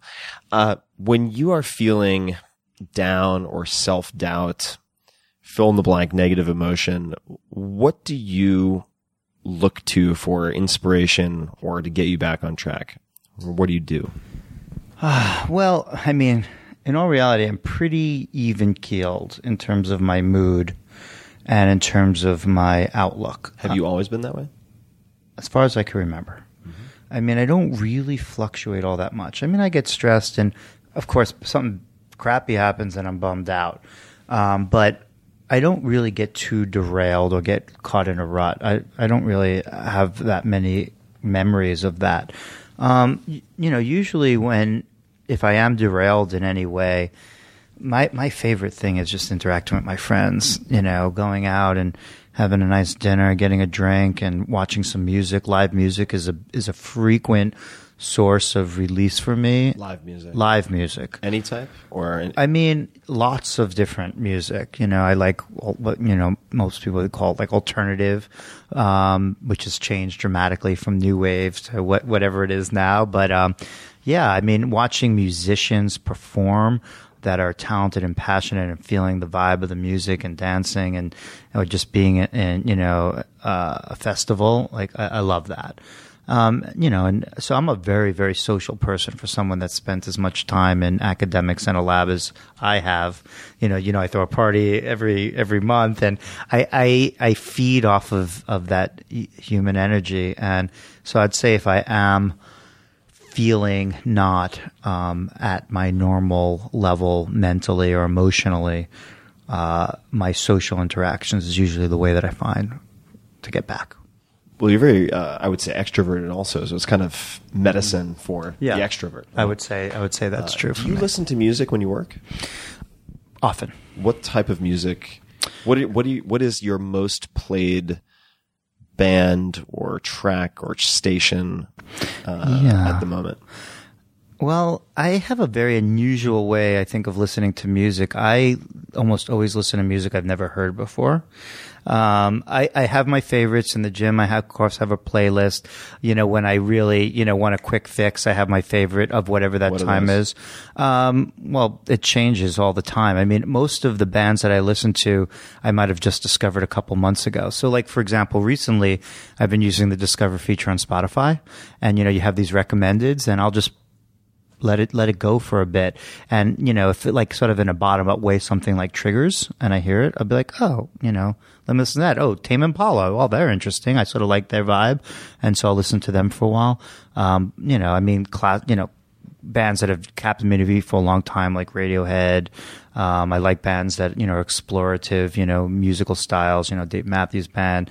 But for the most part, I really try to listen to as much new music as possible. Cool. And you use Spotify on the desktop as well? Spotify on the desktop, yeah, for the most part. So like when I'm sitting here, it's probably open right now on some screen here, so I was just flipping through, I look at what other people whose music taste I like, what they're listening to. And, I keep like a pretty active playlist for my party. And I like it to be fresh. So I'm constantly, looking for music that can attract my attention away from what I'm doing. I'm like, ooh, I like that. And then once I hear that, I'll go and pull that band out and see what other stuff they've created and then listen to them a lot. You walk into a bar. What drink do you order? I mean, it really depends. I would say my go-to is a really nice whiskey, maybe with just a cube in it. If I'm feeling a little fancy, maybe an old-fashioned. There are sometimes I just want a glass of wine or a beer. So it really depends. You're such a scientist. It really depends for everything. It really does. The whiskey, any particular whiskey? I'm a rye whiskey fan. Rye first, then bourbon, and Scotch, then Japanese whiskey, and then a Scotch, I would say, in that order. And rye whiskeys, I mean, I like so many of them, and I'm always changing what's my favorite. Recommend one, and I'll try it tonight. Whistle Pig? Whistle Pig. Yeah, that's a good one, sure. I'll try it just for the name. Yeah, it's a great name. I think I have some in my lab. I think that's my nickname. Some in my office here. I could pull some of that out. I mean, ryes are an interesting whiskey because they really were the dominant form of American whiskey pre-Prohibition because the industry was more north, where, Pennsylvania, Vermont, New York, where rye did really well. And then with Prohibition and the move towards the move south with corn and bourbon really exploded, which is still by far dominant. But rye's coming back, and I love it. It's really like earthy and just delicious. I agree, 100%. Let's see. What biography is your favorite, if any? Do you read biographies? I don't read all that many. I've read some on... I most recently read the Steve Jobs biography, the Isaacson one, which was pretty fascinating. Anyone that lives around this neighborhood, it's like you sort of have to read it. They could ask you to leave San Francisco. Right. So that's a requirement. But when I was a kid, Ben Franklin, Teddy Roosevelt, I was really influenced by a bio. I don't even remember who wrote it. Of Teddy Roosevelt, which was really pretty cool. Why were you how did it influence you? I mean, I like hero stories, I've always been attracted to people who have sort of challenged their status quo and were successful at it and, sort of marched to their own beat. I have a recommendation for you. Since you gave me Whistle Pig. Yeah. There's a book called Tuxedo Park about Alfred Lee Loomis. Okay. Who was a masterful stock market investor, got out before, I think, the 1929 crash. He's one of the few who not only survived, but really exited at the top. And he was an amateur scientist, but one of those kind of old-timey, really impressive amateur scientists, like in the sense that Ben Franklin was kind of like an amateur scientist, but you're like, wait a second, and he financed this place similar to Bletchley Park in a way, which for anyone who's seen The Imitation Game will sound familiar because that's where, of course, they were cracking Enigma. But he brought in scientists who would otherwise have no contact with one another to develop technologies, some for commercial use, but many of them for wartime use. Fascinating story. Wow, it sounds great. Yeah, well, and I mean, like almost all of these heroes, too, a very flawed character. I'll put it on my list. Yeah, it's a great book. If you had to choose between losing your hearing, your smell and taste, or one eye, which would you choose and why? Oh man, that's bumming me out even thinking about any of those things. I couldn't make it both eyes because that I think is too much of a everyone would keep their eyesight. Yeah. I mean, you'd be too incapacitated by it. I would say one eye. I mean, I love food. Without even just smell alone, you'd lose so much of those things that give me pleasure, multiple times a day. And, like you just heard, I listen to music all day long. I mean, it would suck losing an eye, but at least I could see and hear and smell. So I'll go with that. Go with one eye. And you'd get a cool eye patch out of it as well, yeah, probably. Yeah, exactly. What are your hopes for let me rephrase that, actually. That's too speculative. What do you hope to do with virtual reality in the near future? We don't fully understand the potential of virtual reality in any domain because it doesn't really exist. So even from an entertainment point of view, it's fascinating.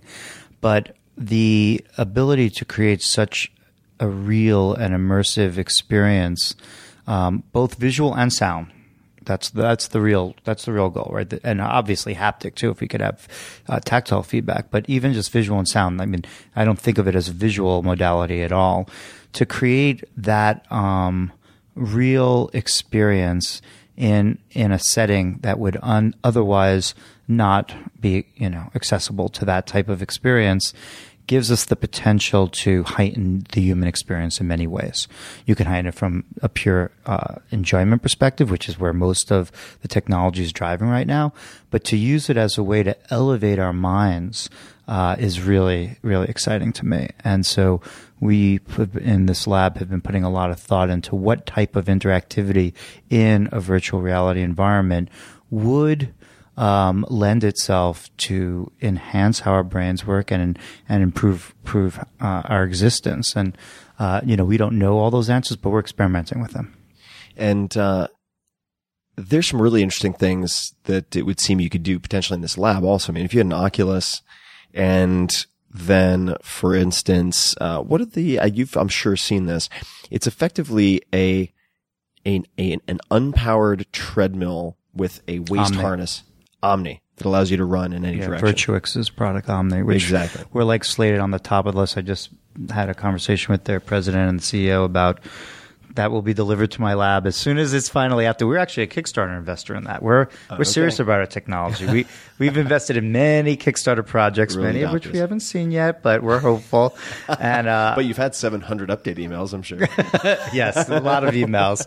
But so the Omni gives us the potential that we can actually move and walk in virtual reality. So that's incredibly exciting because the more I play BBT and think about embodied cognition, not being a floating jar with some fingers and eyeballs, but actually being a moving human being. I see the value in that.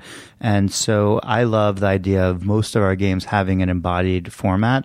And so virtual reality where you could walk in and move is pretty exciting. Yeah, this makes me think of the sort of simulacrum. And, if we have the potential to create movies that have animals that are so photorealistic that they're indistinguishable to most people from actual nature footage. And if we're at a point in the very nascent game of virtual reality where we have something like the Omni and so on, it seems epistemologically arrogant to think that we are the only people at any time in any dimension who have achieved that ability. I mean, it brings up a lot of interesting sort of philosophical questions that would have only previously existed in like a freshman, undergrad philosophy class. Oh, for sure. I mean, I'm even more excited about not using virtual reality as a way of expanding outward, but expanding inward. So we have a project here where we created something called the Glass Brain. If you look that up online, you'll see plenty about it and see some videos on it. But essentially, it's a high-resolution view of our brain, both structurally using an MRI scanner in our center here, as well as EEG to capture online electrical activity in your brain. Oh, this is the animation that you showed me of Mickey Art. Yeah, exactly. That's amazing. Yeah, you guys have to Google this. Yeah, that's how we first cool. we first did it for a gig that Mickey and I were doing. In many places, we wound up doing this, as I mentioned before, in front of Congress and South by Southwest and other places. But now we've keep advancing the technology, and we have a virtual reality version of it. So you could put on, let's say, an Oculus Rift, grab a Xbox joystick, and if we've already scanned your brain and we've done all of our processing and you're wearing an EEG cap, fly inside your own functioning brain, which is an amazing experience. And where do we go with that? Well, one really sort of amazing potential is that you can essentially play a video game using the signals in your own brain as the stimuli of the game. Wow. And that that's gets what super recursive. we're exploring really that. fast. So basically a very sort of futuristic view of neurofeedback where you learn how to control your brain rhythms by interacting with them sort of in situ, in the place in your brain where they're coming from. And, this is what I was saying earlier when, what I do on a day-to-day basis starts sounding a little like my science fiction books. But we're there. We're doing this already. There's an image here. This is these two guys. So the image we're looking at is two people sitting down. Looks like they have VR headsets. Both of them have VR headsets. The person on the left is Mickey Hart, so Grateful Dead percussionist. He's wearing a VR headset and a 64-channel wireless EEG cap. He's in VR and he's playing a rhythm game, an early version of Rhythmicity. And just for people listening, so 64 channel basically means 64 electrodes. Yeah, electrodes. So it's a high density cap, but it's mobile, it's custom built for this lab, and pretty exciting technology on its own. So he's in VR playing this game. He's looking at this beautiful space scenario with all Grateful Dead little shout outs everywhere, and he's having fun. And that's showing up on one screen. This is a 120-foot wide screen, 24 feet high, a keynote that I gave at the NVIDIA GTC conference in San Jose. So 3,000 people in the audience, giant screen. This is the demo after my talk. So Mickey's in there doing that. The guy next to him, his name is Tim Mullen. He's one of our head engineers, really brilliant guy from UCSD. He's wearing a virtual reality goggles on Oculus Rift, but he's actually flying inside Mickey's functioning brain while Mickey's in his own virtual reality. So I always think of it and say it's like Russian, like neuro-nested dolls, like Mickey's in his virtual world playing his rhythm game, wearing his EEG cap, and Tim is just looking around his functioning brain while he's doing that. So trippy. Yeah. I mean, how much of our current reality at some point are we going to realize is just like that set of nested Russian dolls? Yeah. I mean, we did this live in front of an audience last year. This is all possible. I want to kind of sniff test a theory that has floated around for a few decades, and you may have come across this before, but I'd be curious to get your thoughts because I just saw an article today. This was actually not an article. It was a link to a study abstract, which was, I want to say on PubMed, and it was looking at the historical use of hallucinogens by indigenous people, primarily in South America, to improve the hunting ability of their dogs. Really fascinating stuff. And we could go down that rabbit hole, but just to try to keep myself, talking about multitasking, try to keep myself focused for a second, there's a theory of hallucinogenic experience. And there are many theories, obviously, many of them completely speculation, but one of them is that the hallucinations are not all internally generated, and instead that the hallucinogens are basically deactivating filters that would otherwise block out this noise that we see or hear as hallucinations. Is that conceivable based on our current understanding? I mean, we get a lot of signals into our brains through all the receptors we have. Obviously, there's many signals out there that we don't have receptors for. So I wouldn't think that hallucinogen would allow you to receive signals that you don't have receptors for. I mean, that would be a little bit of a stretch from my perspective. But, I never say never. I just don't have any hypothesis of how that would happen. But it is possible that you could be interpreting things that may have not been in your awareness or even been inhibited by your top-down sort of conscious control that is now released, not even just in hallucination, but in dreams as well. So, yeah, I think that, it's sort of coming internally, but your internal world has been painted and sculpted by your external experience. So I bet, it's some combination. If you were to, we talked earlier about the multimodal approach, and let's just say you have Metatrain, you have BBT, and then you have Rhythmicity. And you mentioned you could potentially at some point add in a pharmacological intervention. And potentially that the multimodal approach would allow you to get a kind of higher yield from a lower dose. What compounds, when you get to that point, or if you ever got to that point here, what are the compounds that would be kind of on the short list for exploring? Well, there's a whole class of drugs that, fell into the cognitive enhancement domain that really became Alzheimer's drugs called cholinesterase inhibitors, boosting the acetylcholinergic system, acetylcholine system. And these cholinergic agents act pretty bluntly to, in many ways, improve attention.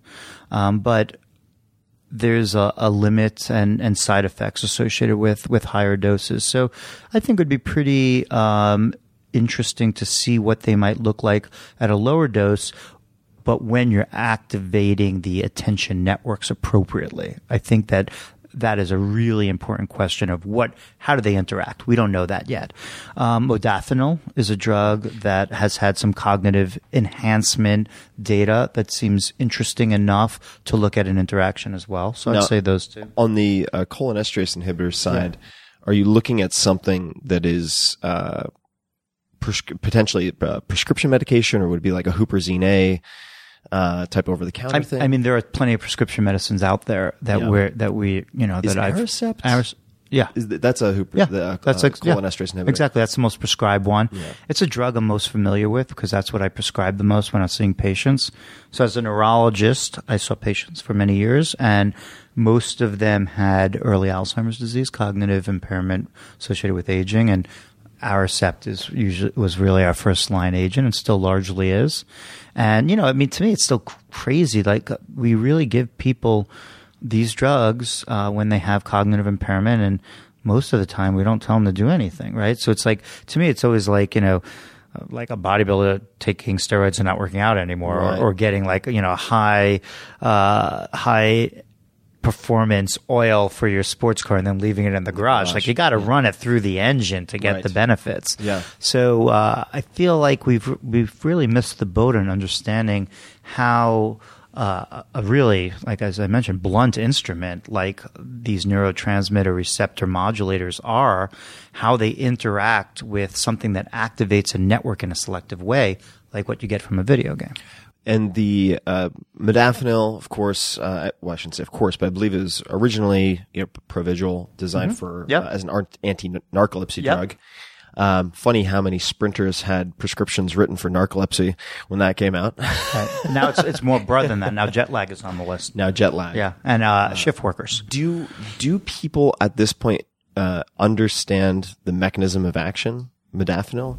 I'm not an expert in that, but I don't think that we fully understand the mechanism of action. I mean, I think I remember when I first started putting it on my list of things to prescribe as a neurologist, we didn't even know what receptor systems it acted on. It was just like, we don't know. We found this by accident, but it doesn't seem very dangerous.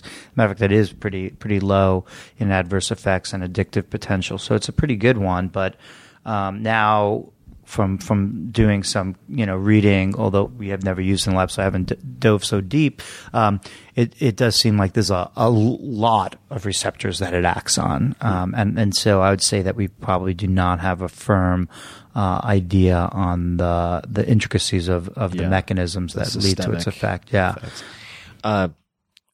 What is the most exciting data that you've come across, or studies or otherwise, related to TDCS or technologies like that? And if you could explain for folks what that is. So TDCS is a technique that falls into a larger category that I call TES, transcranial electrical stimulation. TDCS is direct current. Picture a 9-volt battery, right? And that's literally what we're talking about in terms of voltage and amperage is that at that level, very low. There's another related technique that we use in the lab a lot, which is TACS. So that's alternating current, just AC current. And then there's another technique that's also related to this because it's transcranial, which is TMS, which is magnetic stimulation. And all of these approaches have in common in that the way of using electromagnetic fields to influence the electromagnetic properties of our brain under the scalp, through the scalp, right? So not invasively, so not like neurosurgery or implantable electrodes, which we use also as clinical care for, like, example, Parkinson's disease. So, our brain is really an electrical machine and using rhythm as a fundamental principle. And so if we manipulate it, we can hopefully get beneficial aspects of it. You could get negative aspects as well, which is why I always feel that we're a little premature in putting this tool out there without more appropriate guidance and testing. But I do think there's exciting potential in this field. We actually just published our first TDCS paper that you contributed to, and I appreciate that. Of course. In several different ways, even as a data collector. And we showed that you could get some benefits, and this was just an opening study to start getting our feet wet with this technology in multitasking abilities over a very short period of time that you don't seem to get without it. Now, it's very subtle, but the fact that there's any change at all in a controlled study like that is interesting, to say the least. I mean, there are many, many papers like this from other labs showing that you can boost certain cognitive abilities by applying low electrical fields, low amperage electrical fields through the scalp, either DC or AC. But seeing it from your own lab as a scientist is always like, interesting. It really does seem to work. And now we have several studies going on using alternating currents where we can actually target rhythms in the brain, right? Because alternating current is essentially a rhythm. So we can make an alternating current at, let's say, 4 hertz, theta rhythm. We know that theta rhythms from the prefrontal cortex are involved in attention. As a matter of fact, that was the metric that was low in older adults in the NeuroRacer study beforehand that we normalized with video game play. So what does it mean if you're playing a video game, and we know that, we have the impression from our data that boosting this level over a month is what helped performance on this and even other tasks that we didn't train on the game. Well, how about if you play the game and we boost this rhythm by applying the rhythm across your scalp? Can we lead to a more rapid learning curve? So let's say you just got back from war and you're a wounded warrior and you have traumatic brain injury and you have cognitive impairment, and we have these games that target networks that are deficient in you, but you need a little extra boost of those underlying rhythms or the plasticity. Can we use an electrical current during gameplay to lead to a more effective outcome? That's what we're interested in. That is a cool study. Yeah, we're doing that. Super cool. Well, Adam, I know that we're gonna go paint the town red after this, so I want to be cognizant of budgeting enough time for us to really get into trouble. But a few last questions. One is, if you could give your 30-year-old self some advice, what would that advice be? Let's see, advice to the 30-year-old. I would say to have no fear. I mean, you got one chance here to do amazing things, and being afraid of being wrong or making a mistake or fumbling is just not really how you do something of impact. You just have to be fearless. I like that. And last, where can people learn? No, this isn't the very last. Okay. That was a head fake. Second to last. Second to last is, where can people learn more about the lab? Yeah. Photography, everything. Yeah, so we have a lab website. The shortcut in has a long edu, but gazlab.com, GAZZLAB.com will get you there pretty quickly. My last name, Ghazali, made up in Ellis Island, is an entirely unique name as far as I can tell by Google. SEO optimized. Yeah, it's perfect. So if you search my last name, GAZZALEY, you'll find tons of links to talks I've given, to my photography, to our lab website, to lots of media surrounding the type of work that we do. And the final question is, if you had an additional $10 million, just came in a Secret Santa envelope or whatever, what might you do with that? Because I mean, when we sit here and play on the whiteboard, I'm always just blown away by kind of the number of not just options, but attractive, interesting, impactful options that you have. What might you do with that? I would just do exactly what we're doing. I would just funnel that right into the momentum that my lab already has. The things we're doing are pretty edgy for traditional scientific funding sources like the NIH, which also happens to be pretty broke right now. NIH, the National Institute of Health, is at an all-time historic low in terms of their funding of science. Not great times. So we're forced to go to non-traditional sources like philanthropy to try to get money from people that believe in what we're doing to do this work. This work is expensive. We have to hire experts, programmers, and we're trying to get cutting edge technology into the lab, and it takes a lot of money and time and expertise. And so there are things that I want to do, technologies I want to try, people I want to hire that we just don't have the resources to do. We have the vision of what we want to do. We have more games we want to build. We want to look at how the games interact. These studies are large. They're expensive. I would just, funnel it into our ongoing research program and try to get it to the next level as rapidly as possible. I like it. I like this plan, Adam. And the other plan I like is going to maybe go out and have some wine as our cognitive handicap. Yes. Before we get back to the Sounds focus good on cognitive enhancement. Thank Sounds you so great. much for the time, man. Always fun. And everybody listening, check out the lab, check out Adam's work, and we will be definitely following Neuroman and the adventures of Adam and co. Very closely. For show notes, guys, links, resources, etc., books, things we talked about, just go to 4hourworkweek.com/podcast. And until next time, thank you for listening. Thanks, everyone.